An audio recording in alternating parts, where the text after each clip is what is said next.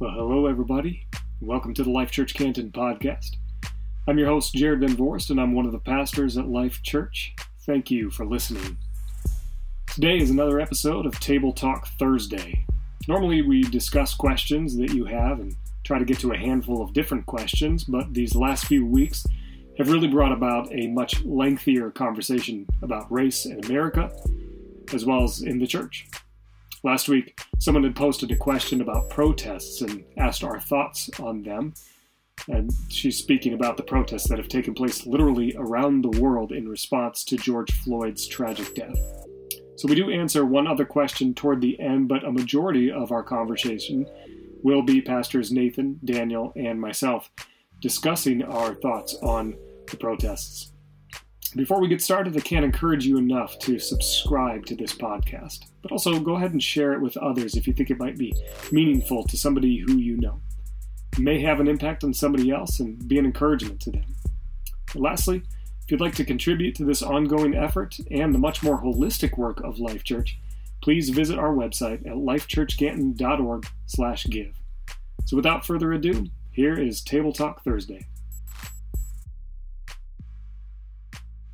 Well, welcome everybody to Table Talk Thursdays. Happy to be here with you. Slightly modified medium that we're on, but super thankful that we're still able to connect anyway. Well, as usual, this is the venue and medium by which we do our best to have a dialogue about your questions about the most recent sermon, any questions about life. All questions are due in by Tuesday evening. And if you missed that mark, we will put it on queue for the next show. All live questions will be answered as time permits. Also want to remind us to pray for our nation, our world, pray for those who lost loved ones and employment during the season, the at-risk populations, those who are on the front lines, the healthcare professionals and all essential workers, elderly people, and those who have pre-existing conditions. Also keep those people in Midland and the surrounding areas still in your prayers as they continue to try to recover what's been lost and move on with life. We also want to keep the Ahmaud Arbery family in our prayers, Manuel Ellis family, Douglas C. Lewis family, Breonna Taylor, Sean Reed, Maurice Gordon, George Floyd, and there's a few more names now, David McAtee, James Skurlock, Sean Monterosa, Giovanni Lopez Ramirez, Dion Johnson, Justin Howell, and many others who have suffered from injustices. That name is growing. That name list is growing just in the last 30 days, folks. So do keep those people in your family, in your prayers. Also, a great opportunity for you to learn and grow, especially geared towards my white brothers and sisters, Lori Garvey and Lindsay Hufford. We'll be putting together a 6-week book study on the color of compromise. And that'll be starting on June 25th, Thursday, June 25th at 7 p.m. It'll be 6 weeks. For more information, you can reach out to the Be the Bridge at lifechurchcanton.org. We will put that on our Facebook as well as the YouTube, just so you can have that. But that will be the Bridge at lifechurchcanton.org. And do continue to reach out to each other. My heart is just warmed by the cards and the memos and the texts and whatever it is that we're doing to love and care for each other in this unique season. So do continue to do that. Well, let's check in with the pastors. How are you brothers doing? I'm doing okay. I'm trying to get all of our links up to date because I know people are having to adjust here a little bit. But our family as well. It's a beautiful day outside.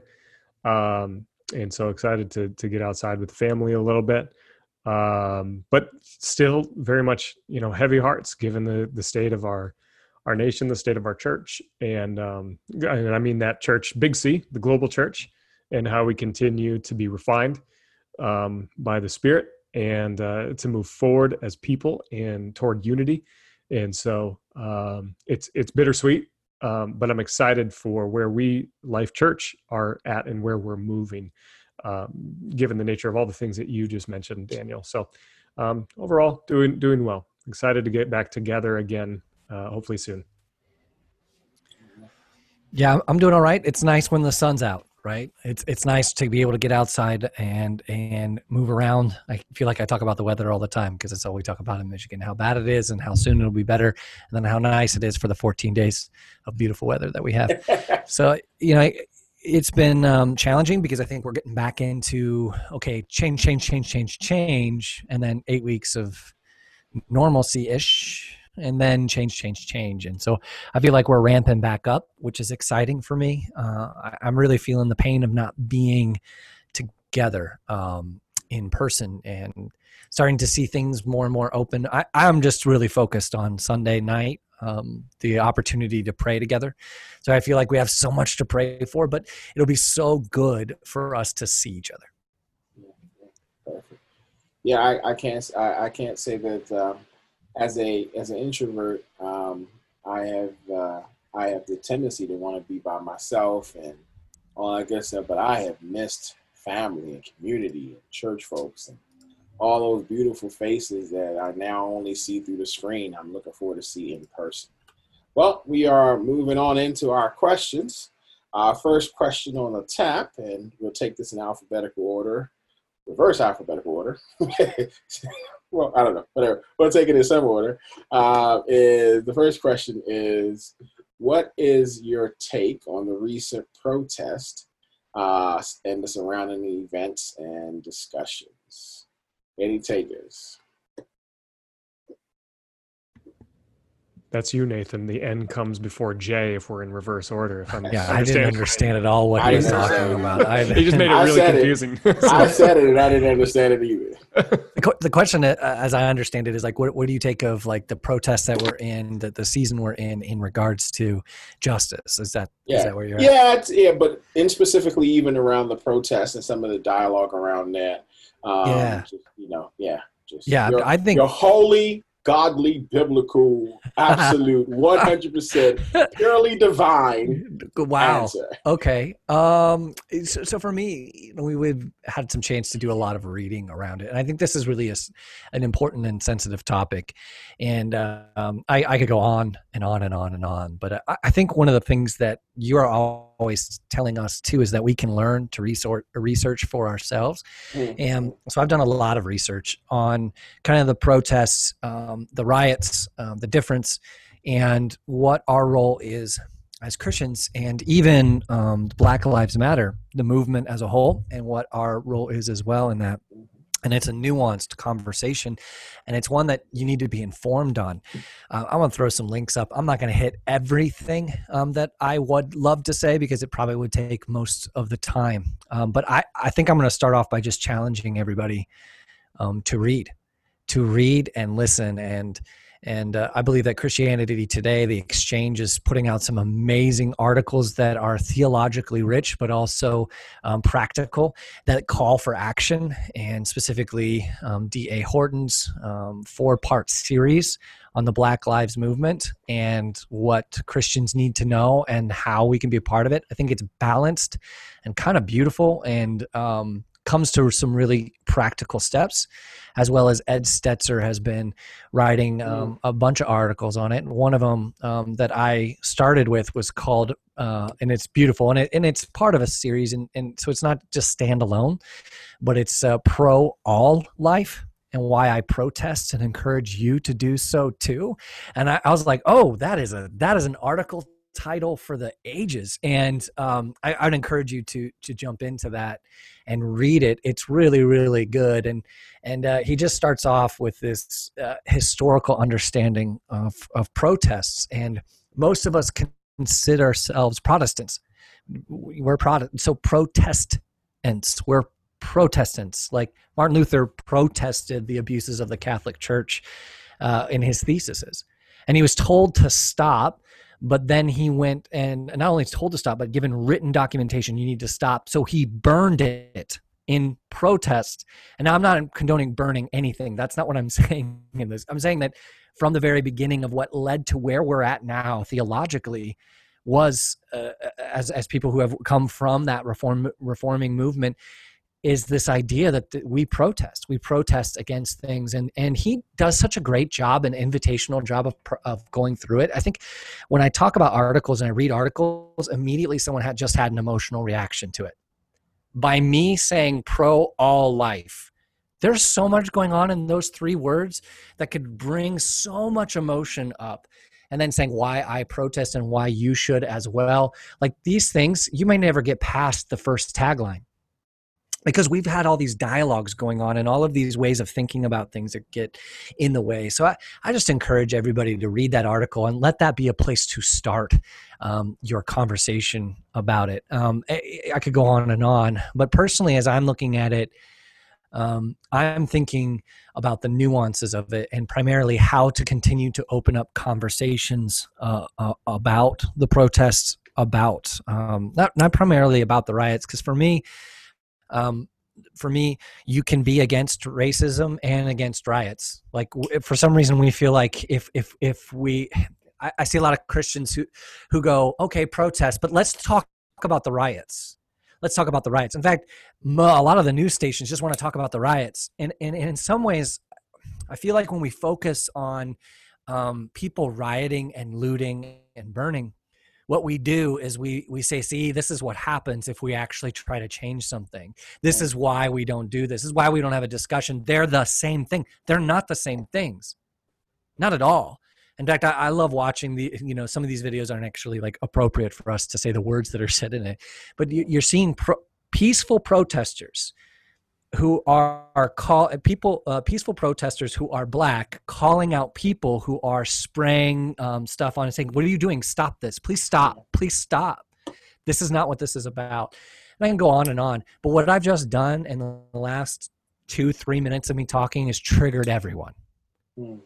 And that's the hard part about this is like, I feel like when people start to speak truth, there's such a buildup of preconceived notions and formulaic. That's a little throw out to Sunday, so a little formulaic rhetoric responses that are already put in your mind, that you've already been trained to do this, to say, oh, but yeah, what? And instead, we aren't actually learning. And so I think for me, as I look at it, I'm thinking primarily, oh man, how do we continue to keep this a civil conversation about what's going on? Because I believe that I think that our nation is finally starting to wake up, and had an example that was just so bad. Because nobody I talk to says that this wasn't a murder, right? I've not talked to one person who doesn't say that this is murder. Now, what they say after that matters. But now we have a video example of something that's been happening. So now we can't ignore it anymore. And so the protests that have continued, the peaceful protests that have continued day after day after day after day, I think are creating an awareness to invite those who believe that this wasn't about race to realize, oh, this is about race. And so I'm excited about that. I'm excited that there are people who are, for the first time, feeling great discomfort. And I'm talking about specifically white people who are feeling great discomfort as they realize that perhaps it's as bad as they say. Perhaps it's terrible. Perhaps, and now what do I do with that? So I was all over the place there. To reiterate, it is not riots and protests are not the same thing. To reiterate, you need to research and learn theologically our history and our background and why protesting has been part of it, whether you're conservative or liberal. And I believe that people are being invited to a very difficult conversation. And I'm always thinking, how do we create a space for that conversation to happen? Yeah. I think you said one word in there, maybe a couple different times, nuance. I think that's a key word to take away. And I think, Daniel, one of the things you always say too is let's define terms. And so we are naturally predisposed, probably more so as Americans, to think in binary terms. It's either this or it's this, and there's no in between.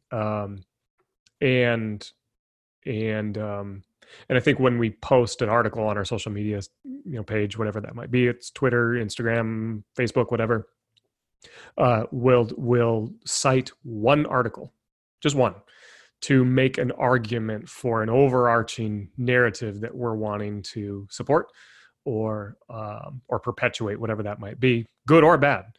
Or we'll cite one individual in history in terms of how that particular person, I'm not trying to speak in code, but Martin Luther King, will cite him as the one individual Black person who set the tone for how all things should be. And so it's just been interesting to see what sources we cite. And I shouldn't say sources, I should say source, because we usually just go to one article or one person or one aspect and then make that the overarching narrative for what we believe and what we want to propose. So here's the thing. I say all of that to say, should I answer this question as a Christian? Should I answer this question as an American? Should I answer this question as a white man? Should I answer this question as a pastor? So there's all these layers to it. And I think, if I look at the riots or the protests or the looting or the demonstrations or the rallies as all one, it's hard because I don't know. I don't necessarily expect a non-Christian to adhere to a certain moral standard that they don't believe in. So let's take that layer away. If it's for people of faith, people who are followers of Jesus, then I feel like I can enter into that conversation a little bit easier. And then I also want to be humbled by this question. How else should one respond to systemic oppression and marginalization and dehumanization for 400 years? How should one respond? What's the best way to get their voice heard? What's the most God-honoring way to move the conversation forward in a way that looks like Jesus?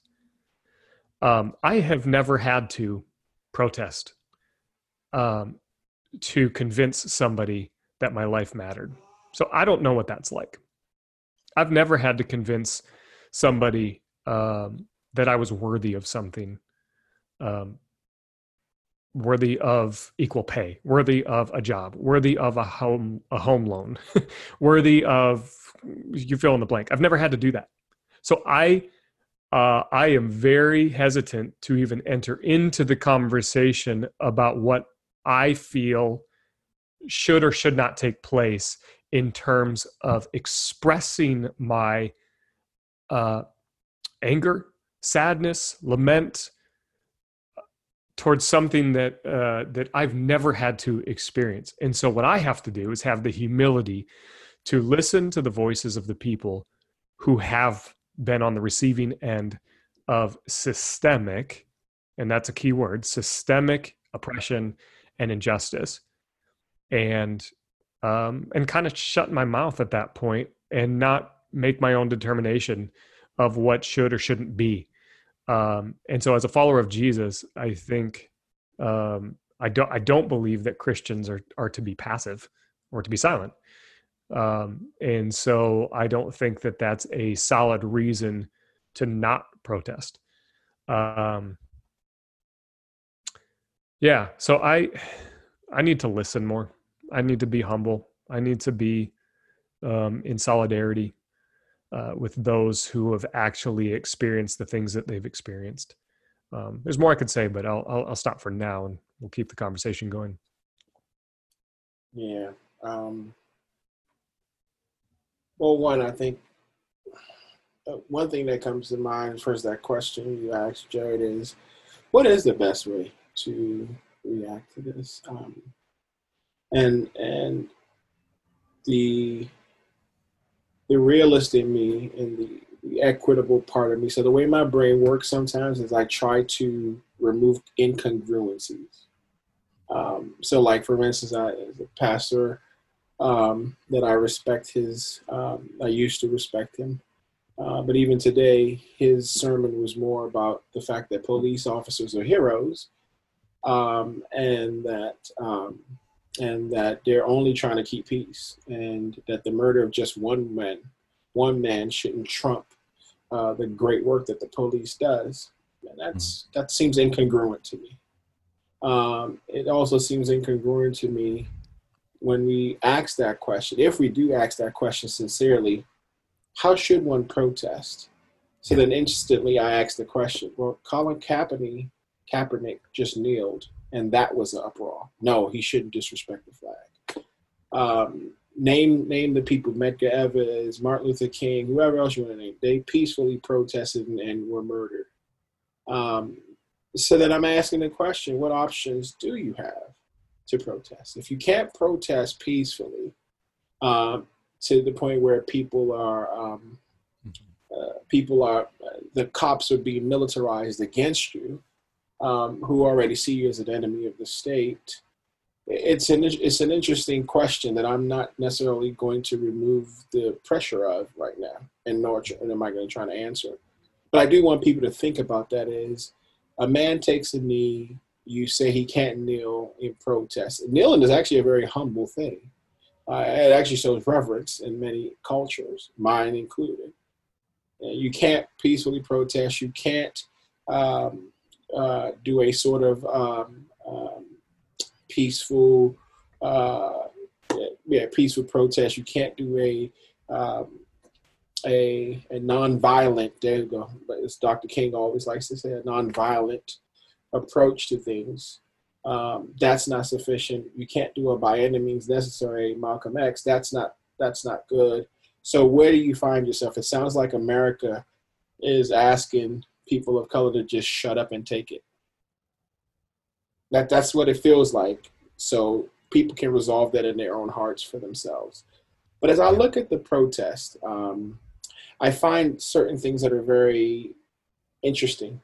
For instance, the majority of people that are non-people of color have said this death of, even the people who at least say that this was murder, right? So I'm with you, Nathan. The majority of people I've contacted have said, that I have a relationship with, at least that are white, have said this is murder. Even if they sort of need help in fleshing out the rest of that, have at least agreed on that. And I think that's the difference, right? So it's hard, even though people try to sort of move the mark by saying, well, maybe if you didn't resist, or maybe, they'll try to, like you said, is what comes next. There are many people, though, online of who I attend church with even, that are like, nah, it ain't murder. It's just one insignificant thing. That's strange, and I don't know what to do with that one. But then I hear this refrain of, the death of Floyd is horrible, but the riot has to stop. Mm-hmm. Why don't you flip that? Why don't you flip that by saying, rioting is horrible, but the death of unarmed Black men in America has to stop? That for me is the shift. Yeah. Then we can really have a conversation, because you're right. As a white male and as a white woman, you most likely, at least in recent years, have not had to convince someone that your life is sacred, that your life is important, that your life actually matters. And I'm loving the plethora of information that's coming out with people that are not of color easily saying, well, if there's two houses and one house is on fire, and I tell you I need to put out my house, and you're like, well, all houses matter. How does that make sense? Or if I have leukemia and I say, man, I need to create a fund for leukemia and a charity for leukemia. You're like, well, all cancers matter. No one does that, because you understand that by saying that, you illegitimize that person's pain and plight. Yeah. And so I say all that to say, when I look at the riot, I also have to wear it in different hats, Jared. And the first hat that I look at it, well, one of the hats I look at it through is just humanity. There's an old saying in the Black community, a hit dog will holler. I don't know if it's just the Black community, but I've heard it in other Southern states too. But a hit dog will holler. In other words, or the squeaky wheel gets the most grease. All those sort of euphemisms are meant to remind us that we need to ask a question, that if a child is throwing a tantrum, and I'm not equating Black people to children, but I'm saying if a child is throwing a tantrum, or if something happens, so from a mental health perspective, if I see a triggered person, I'm asking the question, why are they triggered? That's what you do. You should ask that question, why are they triggered? And that leads you into other ways. So that's the mental health perspective. I want to know what the cause of this is, because not only do I want to stop the triggering immediately, I also want to create an atmosphere where that triggering is less to happen again. So that's what I would do. From a spiritual perspective, I'm asking, who hurt them? How has the fall of humanity affected this discussion? What is the transgression, and how am I going to be the Good Samaritan? Notice what you don't see in the Good Samaritan discussion is, let's wait for all the facts, as one of my mentees said. That's a recurring theme whenever anything happens. It's like, let's wait for all the facts before we even help. But the Good Samaritan didn't say, let me wait. I don't know. Was he trying to rob somebody and then they shot him, and then that's what happened? Did he resist the Jerusalem police at the time? And is that what happened? They're not having that conversation. From a Christocentric perspective, a biblical perspective, someone's hurting, and I want to know how to care for them, because I am my brother's keeper, and my brother is my neighbor, and I love my brother. That's the Christian perspective. And it's so I see that, and I see, so there's a humanity, mental health perspective, and then there's the Christian perspective. And I don't know that they're even that far apart, right? Because Christianity isn't necessarily preaching something that innately in us that we don't all agree with. We all know that it's wrong for someone to kill me. We all innately have that feeling that I don't want to die. There's something in the human being that cries out and say, I don't want to die, or I don't want to be hurt, or I don't want to be oppressed. I think that is just heightened as a Christian, because then the image of God comes into play. And so it's even more than just harming humanity. It's not just the sacredness of the human life. It's now the holiness of a sovereign God who will make all things right, now or in the life to come. Yeah. So I don't know if you necessarily have to shift as a Christian, right? Because it shouldn't be hard. It's easier for us. It should be. But then what have we learned in history? That we who should have been easier to love people are the ones who actually use the same word of God to harm people. So that's sort of a big picture place that I look at it. But I'm just interested because a nuance has happened. Mm-hmm. And then we'll move on to our other questions. But a nuance has happened in the sense that there has been more traction in my lifetime since the death of Floyd than in any other circumstance that I've experienced, whether it be Rodney King, whether it be the Watts riots, the H Street riots in DC, or perhaps even the Detroit riots. People who know can share on that. Even riots that I've seen in other countries. This has become a global thing. There is protesting in Palestine for Black people. Palestine. There's protesting in Nigeria for Black people. Italy, Ethiopia, all these places in UK. So this looks different and this feels different. And there is a glimpse of hope, but I cannot personally have a conversation with someone that wants to essentially show me a different shiny object while I'm talking to you about the sanctity of a human life. So, yeah, I think some of the quotes, I think from the articles that I shared from D.A. Horton and Ed Stetzer, I encourage you guys, they go into it. I had two thoughts about it, but again, I said part of it. Here's the challenge. You can simultaneously speak out against systemic racism and looting and violence, but evangelicals sometimes struggle with the former, but demand the latter. Followers of Jesus must do both. And the idea that like when you shift focus to the riots and the looting, you're only getting half of it. You're only getting a part of it. You're not, and it's probably not it. I think it's not the most important part of it. The important part of it is the life and the moving forward. And it's interesting to to me that I see that very, very commonly is well, why are you looting? Why are you setting things on fire? And as if their response to their lives being lost, being illogical to the person making that claim, right? That, well, if you don't want this to happen, stop looting, stop firing. But that's as if you're talking to someone who has had the privilege of feeling safe their whole life, but they don't. Right. And so it's like, well, why are you trying to use logical arguments to what is clearly illogical about the way that we are treating Black people? And so I challenge you to read it. I think one other thing I'll say as well, they do a really, really good job of laying it out. And what I find when I talk to people who are genuinely like, I'm not racist, but I have a problem with what the undertones are of the Black Lives Matter movement. Because I think there's two things. There are people who say Black Lives Matter, and what they mean when they say Black Lives Matter is exactly that. Black Lives Matter.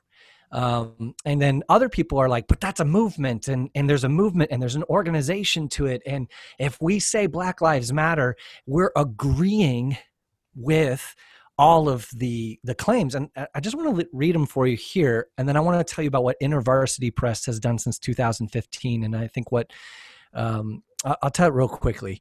But the problem with Black Lives Matters is it's not just about, and this is what people point to. And here's why I want to say this: not to say, hey, don't say Black Lives Matter or anything like that. I'm not saying that at all.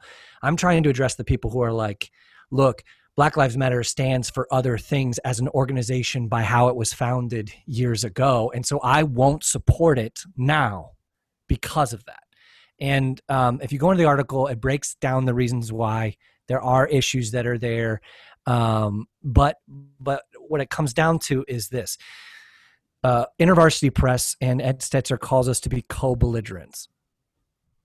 Not compadres, not co-laborers, but co-belligerents.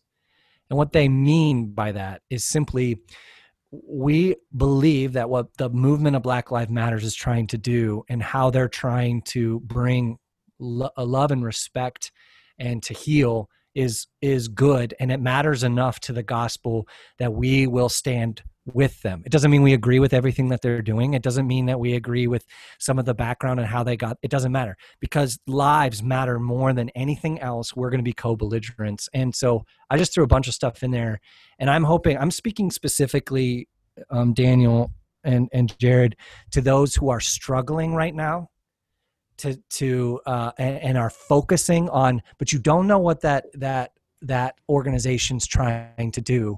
And again, it's almost like, no, you're focusing on something. You're focusing on looting. You're focusing on rioting. You're focusing on the fear of what might happen behind these organizations. You're focusing on all that. And the reality is, what you need to focus on is that people are dying. People are dying. And happen. You know, that their blood is screaming from the ground for justice.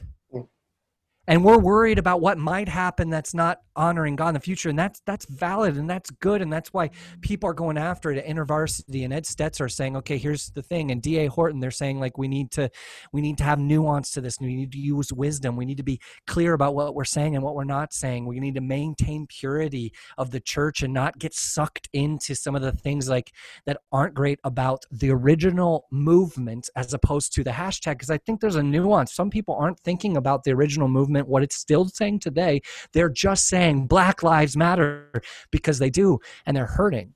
And there's a nuance to it. I encourage you to read the article, and I don't think we have the time to flesh it out here unless we want to. But man, I'm really resonating with the idea that as Christians, we are, if we were to walk up to a person on the side of the road who happened to be Black and they're beat up and hurting, we might start thinking, what did they do to get here? Yep. Instead of just going, you're in pain. Yep. I'm going to pay for you. I'm going to pay, and I'm not even going to ask questions because you're unconscious and you can't even answer. Like, it takes so much maturity and so much humility. And I don't know, Nathan. Let me. You say that, and I know what you mean. That it takes that. And I'm not intending to disagree with you just for the point of disagreeing with you, but does it really take that? Or does it just take being a human? Do you know what I mean? Like, the bar is not that high. The bar is just a life is gone. Lives are gone. Can we mourn that? That's the shortest bar. Like, Jared writes a post this week about just the mere basic standard is life. Like, just life. We started this. So 30 days ago was probably around when we first all heard about Ahmaud Arbery. Our list of families to pray for, of people who've been killed via the police and murdered, was like 3 people that week. We're at 13 right now. Do you understand that? Like, I was talking to my brother last night. My brother works as a consultant for the White House and for the defense. He's a doctor. And we were talking last night. I was like, at that rate, we should be on the endangered species list. Then he goes further, and we started having a conversation about the health part of it too. The disproportionate death of blacks because of the economy and the way we've been condensed into what people like to refer to as ghettos and all the stuff, all the systemic issues. And I look at it and I'm like, we are at 13 names just for murder in the last 30 days. That doesn't include the COVID deaths and the deaths because of public policies that ostracize people. But that's 13 people that we know of because it's still coming out of the woodwork. 13 people murdered through the police. Can you just pause there for a second as a human and say that's a problem? Yeah. And let me tell you why the dog of Black Lives Matter has one part of it that's bad, or parts of it that you don't agree with. So therefore, I'll ignore it. You know why that dog doesn't hunt? Because by that same logic, no African American should be a Christian. By that same logic that there's bad parts in it and parts that are negative in Black Lives Matter movement. So therefore, I'll jettison the entire concept. By that same logic, looking at the history of American church and what it's done to Black people, by that same logic, no African American should say they support Christianity, at least in the American faith. And you're saying because Christianity has been complicit in oppression. Not just complicit. Let's expand what that means. Yeah. Has actively used the Bible and Christianity to subjugate a group of people claiming divine authority to do so because to them, Black men and women were descendants of Canaan, which is a theology that's all wrong by itself. Right. Because Blacks are more, you see what I'm saying? Blacks are more descendants of Cush than they are Canaan. But at the end of the day, you used an entire religious system to make a people feel like not only were they ordained and made by God for slavery and subjugation, but that this was their lot in life for all eternity. By that same logic, that there's certain things that were incorrectly done in Black Lives Matter, that same logic, if you apply that to anything else, there's a lot of things that people of color, or even you as a Christian, should never do. Like, for instance, there, and I don't want to say the name because I just want to be careful, but you could ping me later. But there are organizations who promote pornography, who pay for it, who promote trafficking and all these other things that are detrimental to people, but you buy things from them and you support them because at some point, sometimes that's the only show in town. But if you apply that logic, this is back to the congruency thing. Right. If you apply that logic to anything else, to American Christianity, even specifically just American Christianity, not Christ, but American Christianity, then you would not be a member of any American church. Yeah, I think the one distinction I agree, and it took me a while to understand what you were saying, but saying like being a part of an organization that has flaws and they're rejecting the entire organization because of those flaws. Because of those flaws, exactly. Is what we're saying. Black Lives Matter has flaws. Yes. But we're going to reject all of it because of it has flaws. Yes. Well, in that same logic to the church, which even says scripturally that we're messed up. it would be illogical. Yeah. Then put on Yeah. top of the fact that the church has, in fact, not valued the lives of Black people, Absolutely. and it becomes even worse. Absolutely. So I think I'm there with you. The difference, I would say, and someone who might push back a little bit, is that the Black Lives Matters movement is not founded on scripture and on the Bible or in God. And that is absolutely true. It is not. Sure, and it stands for things that this church doesn't stand for. Absolutely. And so the idea is we do have to move forward. The problem is we haven't been doing anything. And so since we haven't been organizing and doing our own thing, that's the call for us now. Yeah. Do our own thing and move forward and become co-belligerents in the part that we agree on, which is that the lives of Black people matter, and the lives of Black people are disproportionately affected right now. Let's just call it that. That's like the easiest, the smallest, the littlest. It's disproportionate. 3 times the amount, that Black people, 3 times the amount of Black people are dying of COVID. No, we're not going to talk. I mean, I don't want to open up a whole nother can of worms, but my point is, at 3 times the rate Black people are dying than white people. And it's not because it's because there is systemic issues. That's why. So if their lives matter, and then people are unjustly being killed, which that's a whole nother conversation about killing someone justly, but we need to focus on the fact that people are dying and not assuage our guilt by finding reasons why they should be dead. If what happened to George Floyd happened to your child, how would you feel? And it keeps happening to people like you. How would you feel? That's all. I might lose my mind. I had an interesting Sorry, observance. we talked a lot. Go ahead, That's okay. A guy that I had the honor of getting to meet just briefly, his name's Kevin Farmer. He's a pastor in a church in that neighborhood, roughly around that neighborhood, and his name's Kevin Farmer. Did I already say that? Well, I said it again. Kevin Farmer.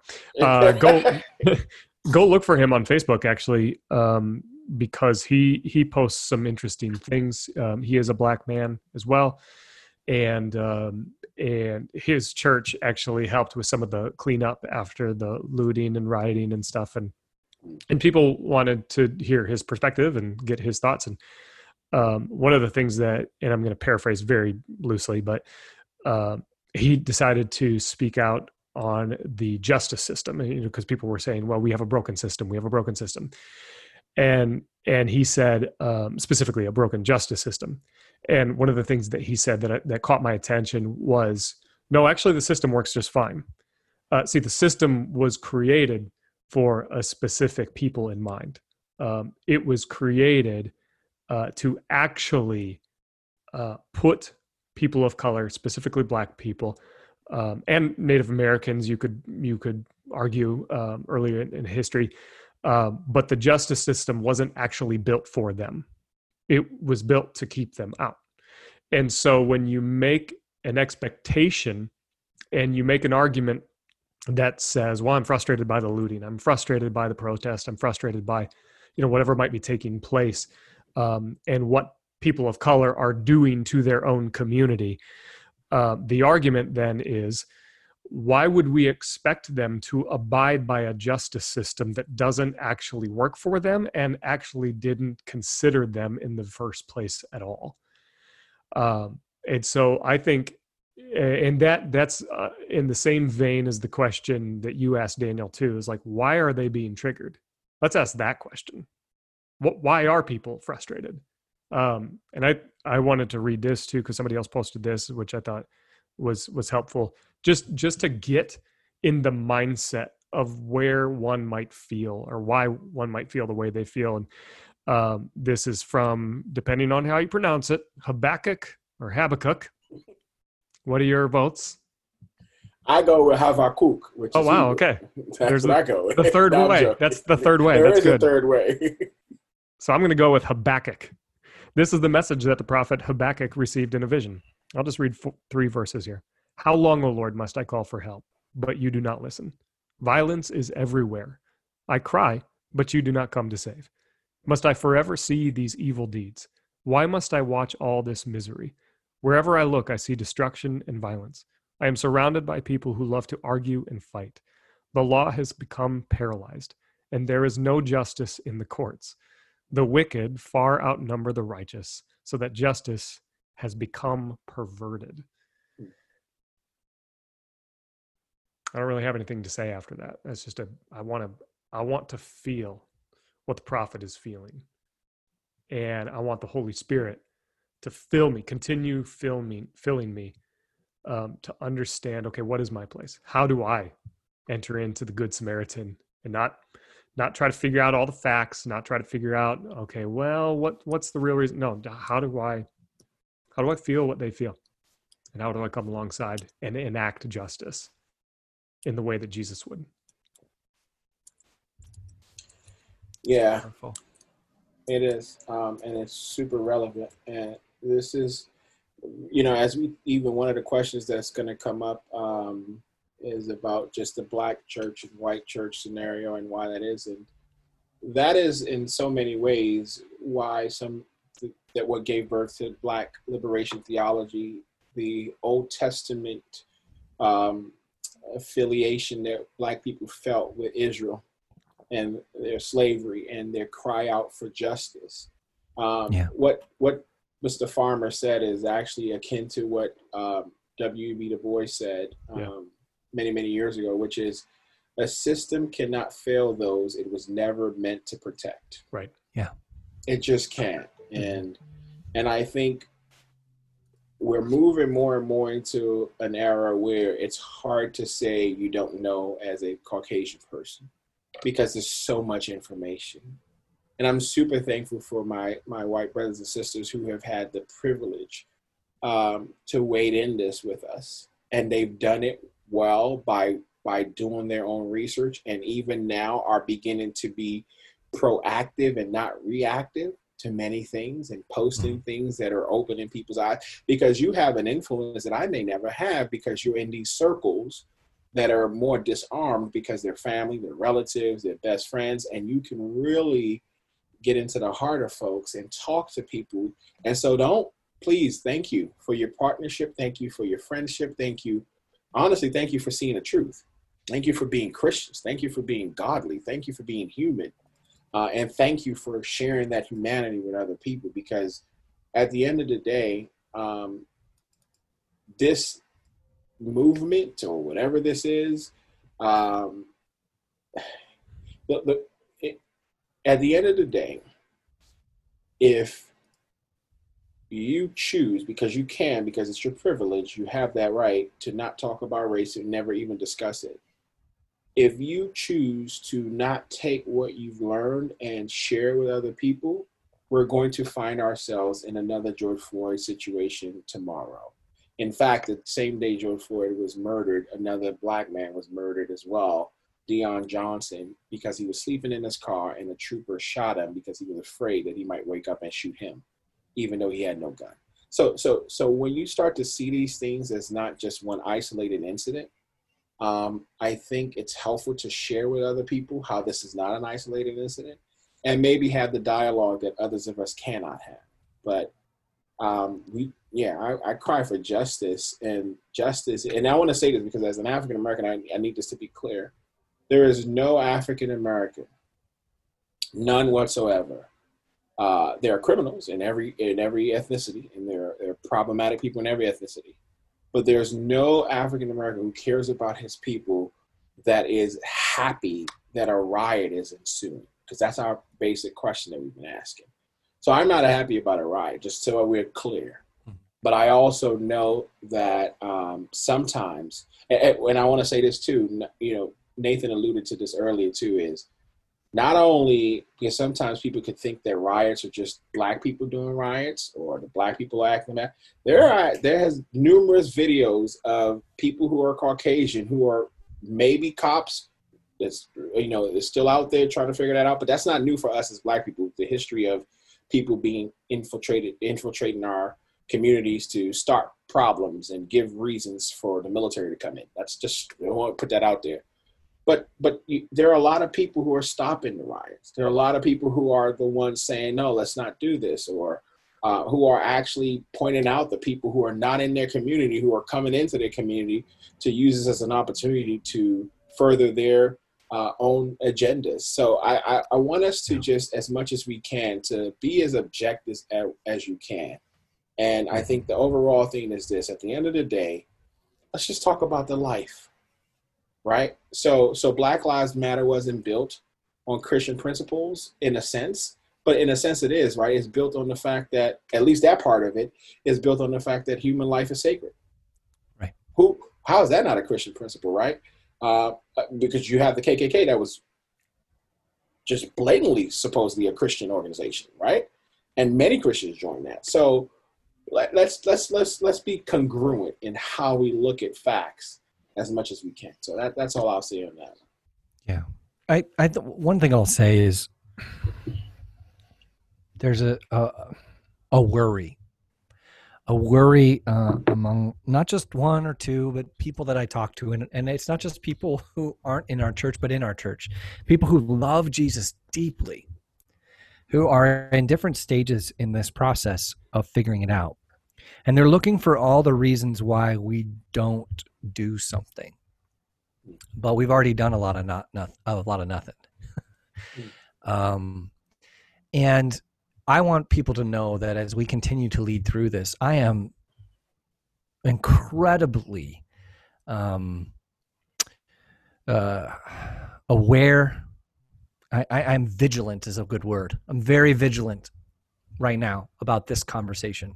I constantly think about it because what I want is I want to create an environment where we stand for truth in a way that invites conversation, and that as we move forward, we do not allow the world to influence us in a way in doing something that is unbiblical. Here's the problem. We already have. And so we're trying to correct that, the systemic things that are in our organization that are at the minimum prejudice and worse. That we're already trying to correct that. And in the process, you're saying, but what, we could add more bad things. But that, yeah, I know, but we have to move forward. We have to figure it out. So, and what I mean by that is like subtle things may get into this organization that may cause it someday to go down the wrong path. That's the fear. And that's a good fear. And we need to be wise and we need to lead well. That's why we look to people who are looking at these things and saying, hey, if you're going to become co-belligerents with these kinds of communities, you better know these things and you better watch these things and you better not affirm these things. We're going to do all that. But again, we're focusing on what could be bad. And the reality is there is something already bad that needs to be cut out. You know, I just want people to know that it's not something where it's all or nothing for me. I'm really tired of this conversation. I talk a little bit in the message this weekend about it, but I'm tired of people trying to figure out if we're a liberal or conservative church. Like, it's spending energy and time trying to figure that out and trying to figure out, well, if they're a liberal church or too liberal of a church, I'm going to leave. Or if they're too conservative a church, I'm going to leave. Like, what is God trying to do in our world? And how are we going to be part of it? That should be what we should be talking about. And what God is trying to do in our world right now is he is trying to bring out the Imago Dei in people. And he is trying to value and love people and bring them to him. And we have a place in that. So it's nuanced. It's hard. It's difficult. But I want you to know that the three of us, our executive team, our leadership team there, we're wrestling with this. But it's clear to me we can't continue to allow our brothers and sisters to die and be treated as less than the image bearers of God anymore. And that's going to take repentance and hard conversation, and it's going to cost us. And I feel like every time I talk about this, I never say it right, and I can't figure out how to communicate it right. And I know that people are trying to communicate, and you feel that way too. So I just want to let you know that it's okay. We're going to figure it out together as we move forward. Amen to that. Amen to that. Well, that was good. Yeah, super good. Well, Jared, you have a question. I don't know. Do we have enough time? How's our timing? It's kind of related. We have 5 minutes. Is that a 5-minute answer for you, brother? Or is man. I'll give it a shot. Here we go. Okay. The question is, for those Christians suffering PTSD, what does the Bible say that could help them overcome the huge struggle to get out of their safe shelters and get in? I think she means shelter in place, and get in strong and courageous mode with God's will of living. So again, trying to interpret the question, but I think for those that have been in shelter in place and those that are experiencing, I'm assuming, some mental health concerns, some PTSD that has happened as a result of whatever, job loss, sickness, maybe the loss of a loved one. There's trauma probably that comes with that.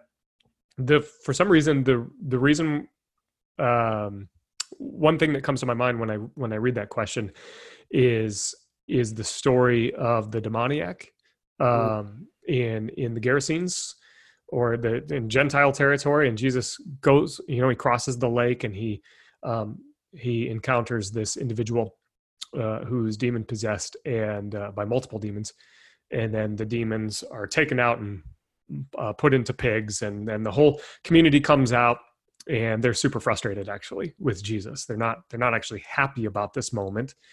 And then he wants to follow Jesus. He wants to go and be with him, cross the other side of the lake, follow him in his ministry. But Jesus says something unique. He says, no, you need to stay. You need to stay here. And the reason I bring that up is because one thing that I think is maybe not as much talked about is that portion of scripture where Jesus tells him to stay with his community. And then I think we hear later on that actually that person has an impact on the surrounding community. They end up telling the surrounding area more about Jesus, at least that we can assume based on how the story unfolds.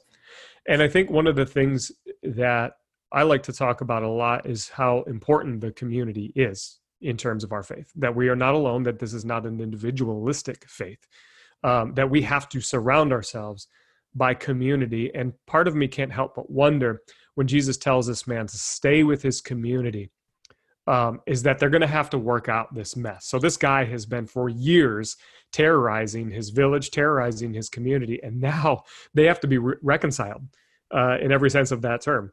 And they have to figure out now how to embrace this man into their community now that he is in his right mind and sane. And I should say, and sane. I don't mean to say insane. Those are two separate things. And so now he's coming out of a horrific many years of, we could say, PTSD. And now he's having to be reconciled with his community. And so all that to say, there's multiple angles to this, and there's multiple things to be said about this. But one thing I want to make sure is clear is that for those who are experiencing some PTSD right now, and coming out of the shelter in place, is to make sure to find a way to surround yourself in holy, loving, mature, faithful community to embrace you, and to walk that journey together in community, to not try to do it alone. And then that might also mean with the aid of a counselor, of a therapist, of a mental health professional that can help support. So that's the short 5-minute version. So if you guys have anything to add. The only thing I would say is shortly is when I'm teaching mental health first aid, one of the things that we give people is an acronym called ALGE, which is to help you sort of navigate a mental health crisis. And the A is for assessing for risk of suicidal harm. And then L is listen non-judgmentally. G is to give reassurance and information. And then E, the first E is to encourage appropriate professional help. And then the last one is to encourage self-help and other support strategies. Now, when you look at all that together, that is best done in the context of community. Yeah. Right? Because how do you know if someone is acting abnormal, quote unquote, if you don't know what they are normally, right? If you don't have a close relationship with someone, and how can you even have enough equity to encourage someone to go get help and to follow up with them if you're not in community? So community is important to actually all of the issues we've discussed today, whether it's PTSD because of race or injustice, or PTSD because of mental chemical imbalances, whatever it is, community is very key. And community shows up, especially importantly, when you are in crisis. But it's because they've been there before the crisis started. So I think that's important. So those all work together. Right, Reverend Nathan, you got anything to say? I've said a lot. I think for me, I just encourage people that this is a place between the three of us, but also for this church, that we can wrestle through that. That's what Be the Bridge is about. That's what our conversations need to be about, that we dive into these conversations and we don't give up. And we realize that the unity of our body is more important than our personal preference, or and this is not just preference. There's deep beliefs, and that we have to keep growing up and learning, and that it's only God who can keep us united. But if we become united, not just on this issue, which this one is of utmost importance right now and will be, but on many issues. And we're so excited about having people who look, think, and act just like us. But the body of Christ is varied and it's beautiful, and he calls us to be part of it. So I just encourage my Black brothers and sisters to keep holding on and pushing in and reaching out, and we will reach out and to love and to stand with you. And for our white brothers and sisters and everybody, because there's ranges to this, that are struggling or trying to figure it out, or are tired, or don't want or feel threatened, keep pushing in, because there's something beautiful on the other end, something gorgeous, and something that the world will see and go, wow, that there's only the power of God that can do that. So I just encourage people, hold on, keep moving, don't give up, and pray and seek God, and he'll help you in the midst of it. Amen to that, brother. Well, great time as usual. These are heavy topics that we, as much as we can, are trying to handle with care. And I hope we've done that. And in areas that we may not, we're learning together, like you said, Nathan. I think that's super great. So yeah, next week we are going to have a special guest that I'm super excited to have. And so, yeah, do your Googles about that and see if you know who it is, and you'll get a special gift of hearing us again the next Thursday. So we're happy. We're happy to have this venue to connect with you guys. Also want to remind you of the 6-week course, that book study of Color Compromise, that our sisters Laura Garvey and Lindsay Hufford are putting together. This is specifically geared towards our Caucasian brothers and sisters. So if you've been looking for an opportunity to ask the questions and you don't want to either come across offensive, I get that, I understand that. This is a great venue for you to inundate them. No, I'm joking too, but to ask those questions. And honestly, it's also helpful because you get to see someone who has a similar culture to you and how they've grown in that area, and that might give you a peace of mind. Because sometimes, folks, I know to our brothers and sisters who are not of color, that it could get a little, you could feel paralyzed. It could be like double dutch. You don't know where to jump in, and you're scared of, I get it, and I can understand it as much as I can. Or you don't know what double dutch is. Yeah, or you don't know what double dutch is. It's actually true too. But you could feel like, this is true. You could feel like it's hard to just know where to get in and know where to fit in on this stuff. But the key thing to remember is you belong in this conversation, and we want you in this conversation. Yeah. And there's a very wise way to have it, is among the context of people who know what you're feeling. And so this is a great opportunity. Again, go to email BeTheBridge at lifechurchcanton.org, and they will circle back with you. Great opportunity for you to grow, learn, and just know, even if you feel like, I figured it out, I don't really believe in this stuff, be intellectually honest to ask the right questions, and then know that you know, and you stay where you can make a decision after that. But it's a great opportunity, great position. Well, church, this Sunday we're going to be having prayer service. It's going to be exciting. Anything quickly, and then we'll just end out on that one. Good? Okay. No, I'm excited about it. It's going to be good. Cool. Sweet. Is there still room at the 8 p.m.? Yes, there is. There's still room at the 8 p.m., so there's room in the inn for you. So come on down. All right. Well, that's it, folks. We love you guys. We will see you next week, God willing. Amen. Yeah, thank you so much for joining us for this conversation. These are hard conversations to have, but we want to keep inviting you back to be part of this. And with that, have a great week. We'll see you again for Table Talk Thursday.